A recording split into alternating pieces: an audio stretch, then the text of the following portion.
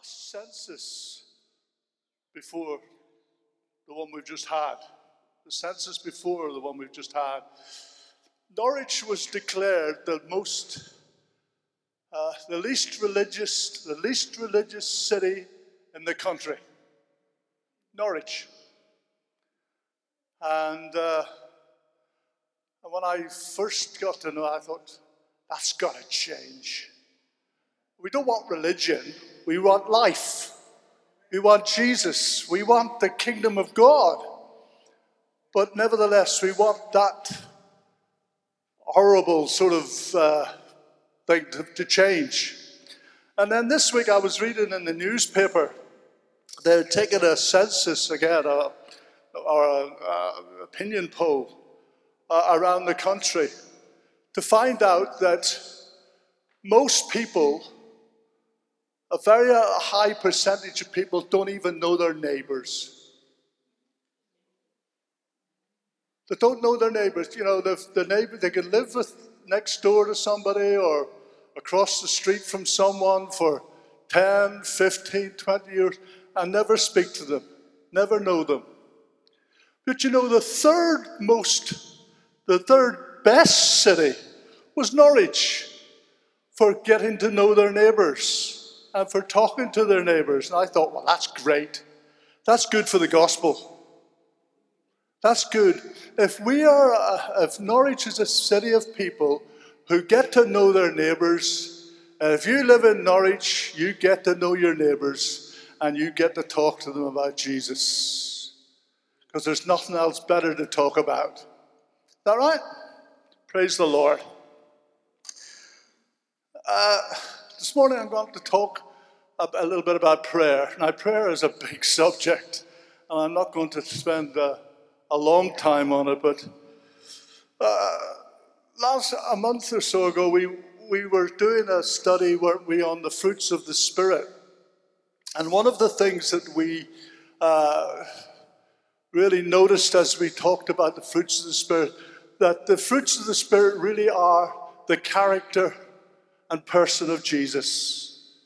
You know, if the Galatians 5:22 says, the fruits of the Spirit are love, joy, peace, patience, you know, the whole list of them.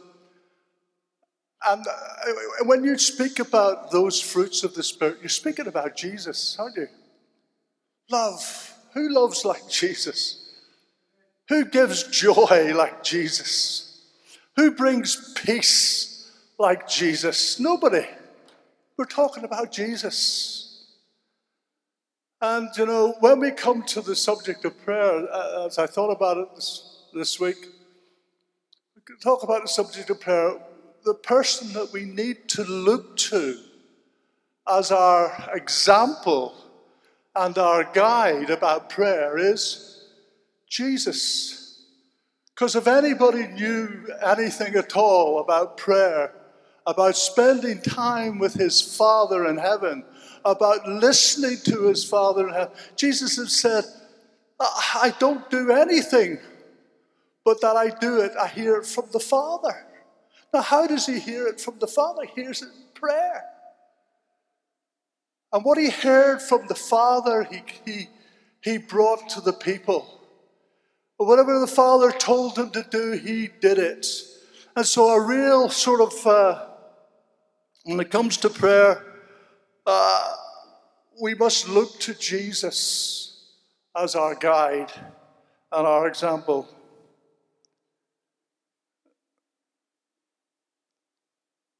To him, prayer was important, was the most important thing.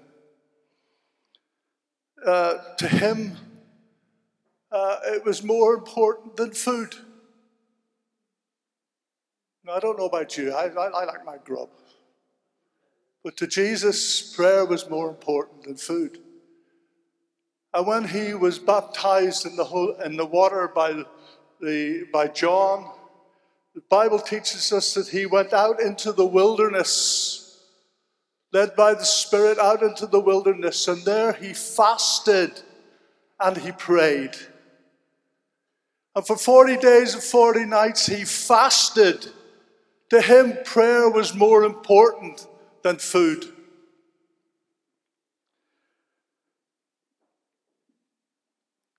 To Jesus, prayer was more important than sleep. It says he got up very early in the morning and he went out before everybody else had got up. He went out and he was out in seeking his Father in prayer. And they would get up out of their beds and they would go, well, where's Jesus? And they'd go and find him. And they would find him out seeking his Father in prayer. See, to Jesus, prayer was more important than sleep. We used to have a phrase when I was in the Air Force, that if you were a Christian, what you needed to get was blanket victory. Now, blanket victory was victory over getting out of bed to pray. And we would say, have you got blanket victory yet? In other words, do you get up in the morning to spend time alone with the Lord? To pray and to seek his face. To Jesus, prayer was more important than sleep. When Jesus wanted to make important decisions, the Bible teaches us he went and he sought his Father and he spent time in prayer before he made the most important decisions about who was going to be his 12 disciples, his apostles. It says that Jesus spent time in prayer and he sought the Father, and then he came and he chose his 12. And he chose one that we wouldn't have picked. He chose Judas Iscariot. And Jesus knew that Judas Iscariot was going to betray him. Don't forget, Jesus knew. But Father had told him that he had to pick him because there was a purpose in picking Judas Iscariot that was eternal and incredible in its consequences. When you ever want to make decisions, important decisions, never ever make an important decision without first taking it to the Lord and seeking him and finding out what he says, what he wants you to know about your decision. You want to take a particular job. Lord, do you want me to have this job? Do you want to go? You feel you should emigrate to Australia? You want to, you can do. I wouldn't want to, but what does God say? What is God saying to you about the important decisions in your life? We should never make any important decision just off our own bat, off our own likes or dislikes. God, we must know the mind and the will and the heart of God, and we find that through coming before him in prayer and seeking him.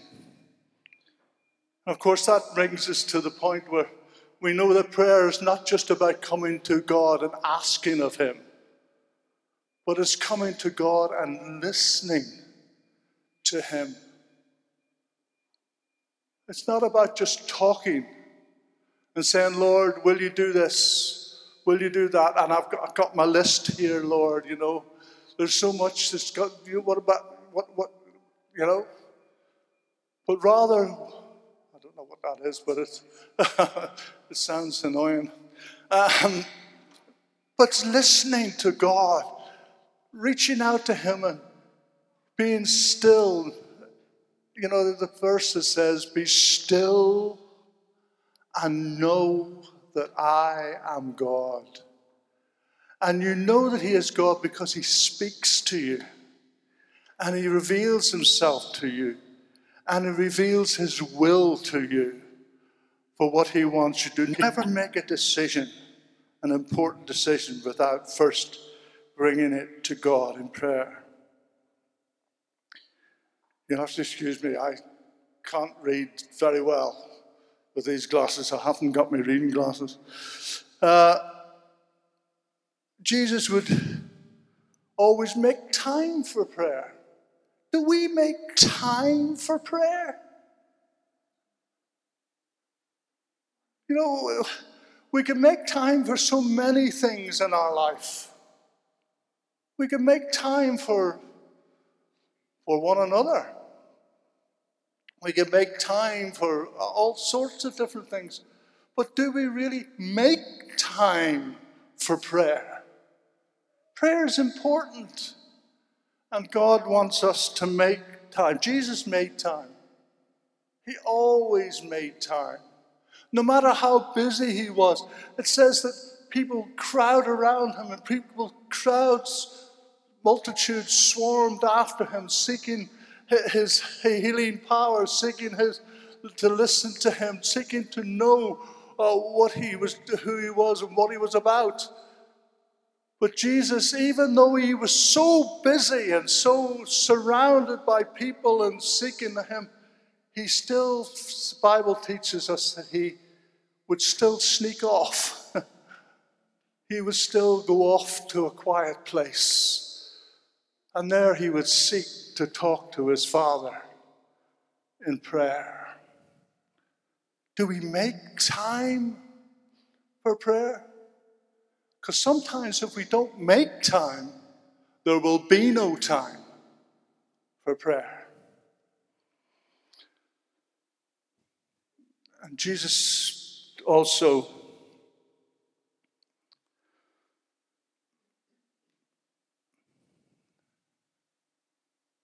he would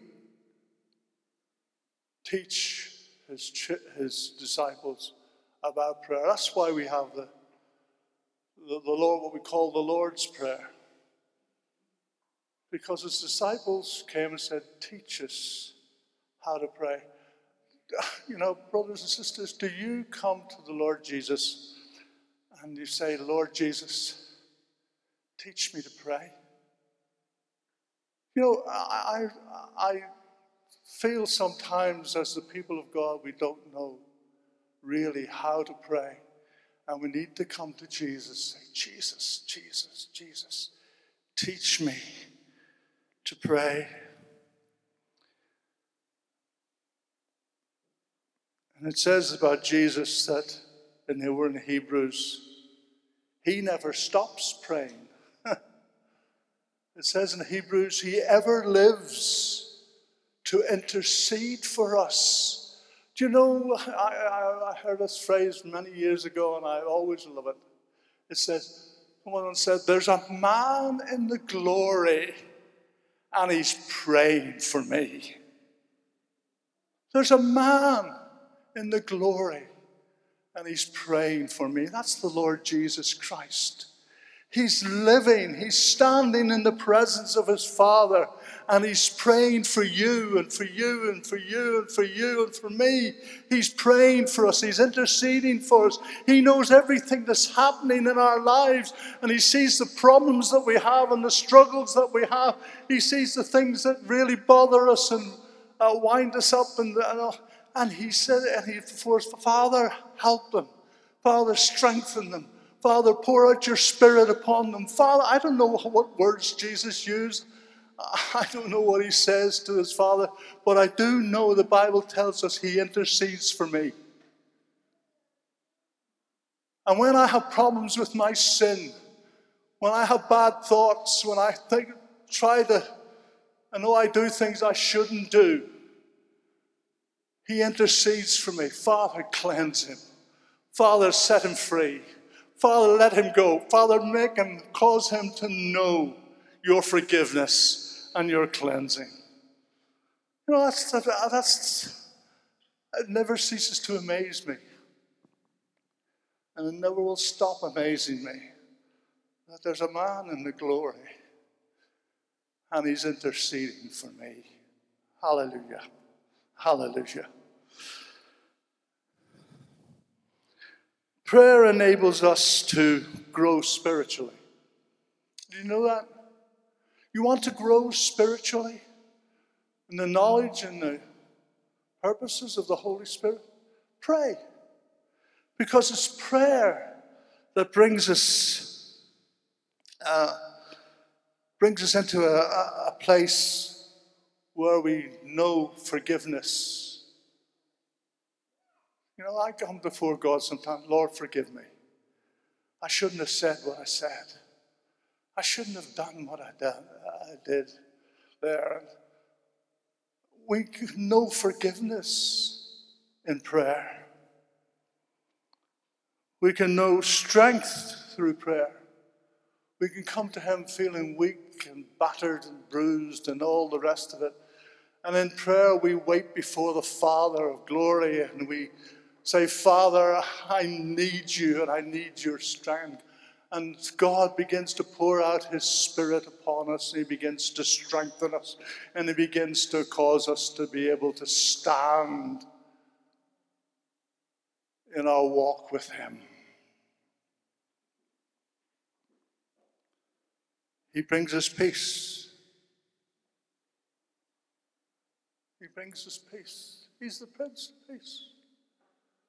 But we find in prayer that place of peace, that place of well-being, that place of knowing that we are children of God, that we belong to him, and that he loves us and he cares for us, and he's a father who's like no other father. And we know that when we come to him in a place of prayer. And we know the outpouring of the Holy Spirit in prayer. You know, the Bible teaches us, we know it very well. It says, never stop being filled with the Spirit. Go on being filled with the Spirit. The Bible teaches us, don't ever stop being filled with the Spirit. Keep on being filled with the Spirit. You were baptized in the Spirit? Yeah, I was baptized in the Spirit 50 odd years ago, but I'm still being filled with the Spirit every single day if I can get hold of it. And we find that in prayer. Father, fill me with your Holy Spirit. Father, fill me with your strength. Father, fill me with your understanding of who you are and what you're doing. We get to know God and build our friendship with him in prayer. Are you a friend of God? Is God your friend? I've got some good friends, you know. I don't not necessarily living around Norwich, but I've got a lot of good friends. But you know the best friend I have? The best friend I have is Jesus. What a friend we have in Jesus. All our sins and grief to bear. What a privilege to carry everything to God in prayer. You know the friendship of Jesus, and you find it in prayer. One of I have a friend of mine who's a guy called Dave Freeman. I've mentioned him. Some of you would know I've mentioned him before. And I've known David for nearly 50 years. He's been a friend of mine, David.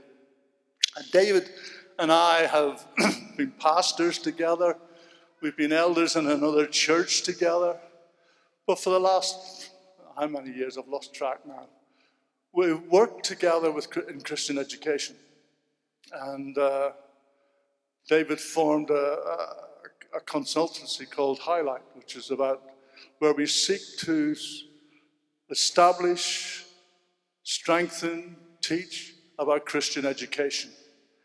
And we've done that in many countries around the world. Some weird countries like Kazakhstan and ordinary places like Poland and Uganda, Rwanda, Burundi, India, Korea. We've traveled around together and we've taught to bring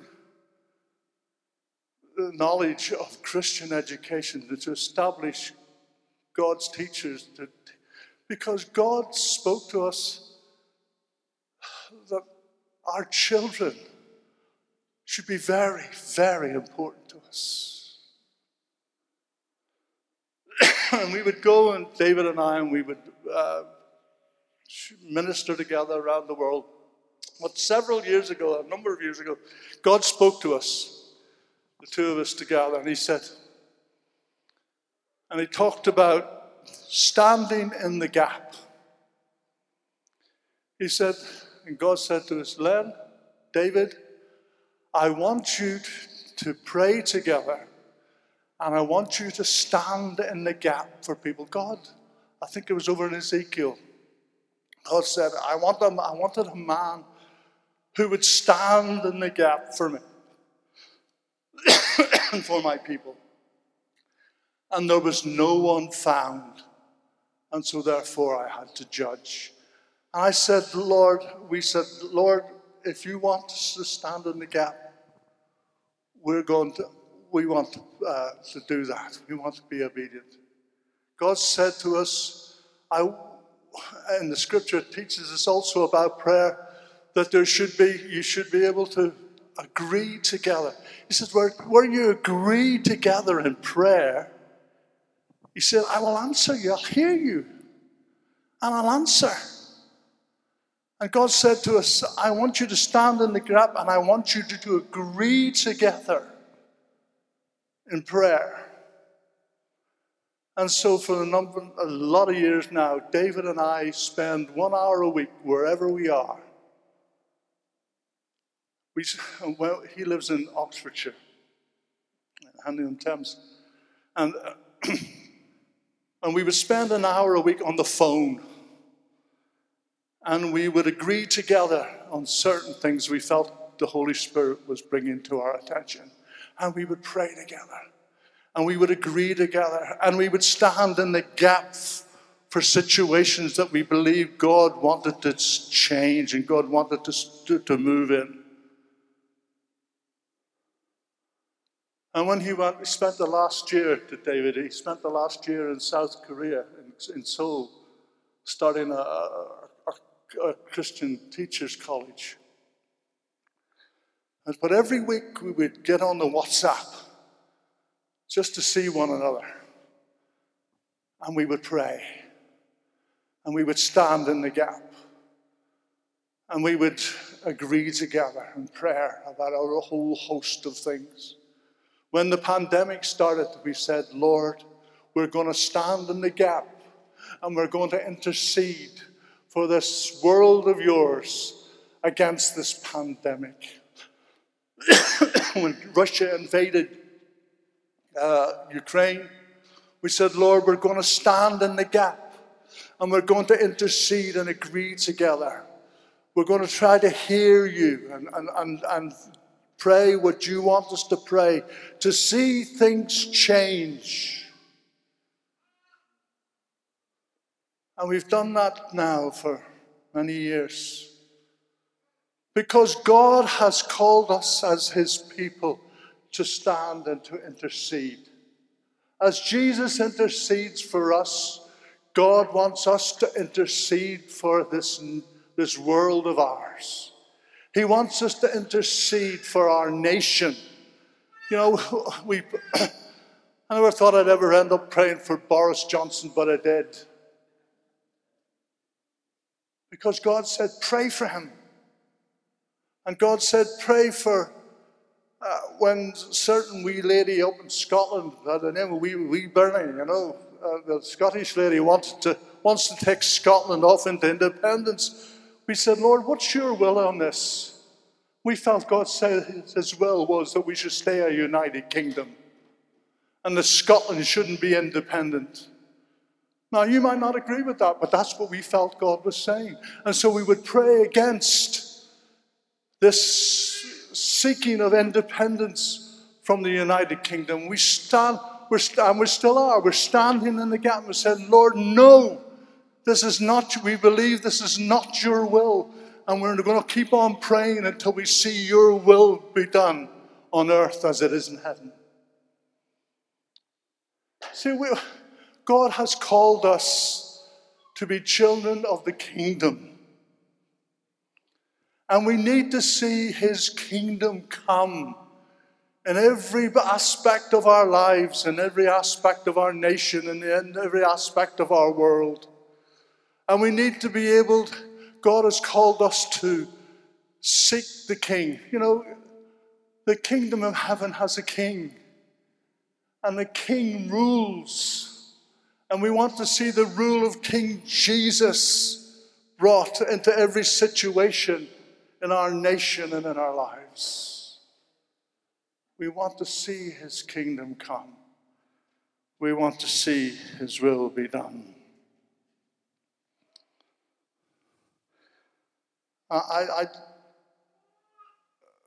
There's a verse, a very well-known verse in Hebrews. It says, "Let us then approach the throne of grace with confidence, so that we may receive mercy and find grace to help us in our time of need." We need to know we can boldly approach the throne of grace. And we do that through prayer. We come and we say, Lord, we need you. Lord, we need you to act on our behalf in this situation. I don't know what you feel about all these strikes at the moment in this nation. There may be some right in it, and there may be some wrong in it. I don't know. But what all I know is there's an awful lot. It seems to me, oh, hello. I thought somebody coming forward there. We need to realize that there's an awful lot of, in this nation of ours, an awful lot of people seeking their own way and their own agenda. There's an awful lot of people seeking their own agenda and their own will and their own way. But what we as the people of God should be seeking is the will of God and the will of the kingdom of the King. And we need to do that, brothers and sisters, I believe, on our knees. You know, that's one of the things I love that was said about the Apostle John. They called him Old Camel Knees because he spent so much time in prayer. They called him Old Camel Knees. His knees were affected. Lord, I don't spend an awful lot of time on my knees. If I get down on my knees, I can't get up half the time. But I can still pray, whether I'm standing, whether I'm sitting, whether I'm on my knees, whether I'm driving the car, while I'm doing the gardening, which isn't very often. Whatever I'm doing, I can reach out to him in prayer. God wants us as his people, brothers and sisters, to be people of prayer. People who come before him, seek his face, seek his will, seek his word, remind him of his promises. If God has promised something in his word, remind him. He loves it. God doesn't need to be reminded, but he loves us to remind him. And say, Father, you said in your word this, and this, and this. Lord, if you're saying that, I'm just reminding you. You said that. Come on. How's about it? Lord, just whatever that noise is, get rid of it. Okay? That's all I want to say this morning about prayer. As I say, prayer is an amazing subject. It's so wide. But I do believe that if we want to see what we believe to be coming upon this fellowship and upon this city and upon this county and upon this nation of ours, we're going to see the move of God by the Spirit of God. If we're going to see revival, if we're going to see things change and happen, and people get saved and people get healed, if we're going to see it, we're going to see it through prayer. We need to pray. We need to up the ante, brothers and sisters. I feel it with a burden on my soul. We need to up the ante in prayer. We need to say, Lord, you're the only one who can do this. And we're coming to you and we're asking you, Lord, will you do it as we come to him in prayer? Amen. Let's pray. Hallelujah. Father, I just commit this word to you this morning. Lord, I pray that you would stir us, each and every one, to pray and like we've never prayed before. Lord, if we're good at praying, make us better. If we're not so good, make us better. Lord, help us to learn how to pray and to seek your face and to know your will and to know your way, to hear your voice. Lord, we want to hear your voice as we pray and know what you are saying to us, Lord, that our lives might be straight before you, that our ways might be straight before you. Lord, we love you. We would love you this morning with all our hearts, and we would continue to seek your face.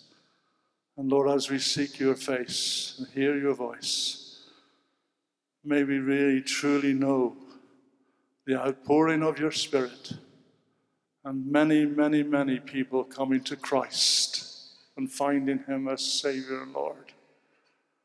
May we truly begin to know this nation of ours being turned around and turned back to God in a new way, a special way, a powerful way.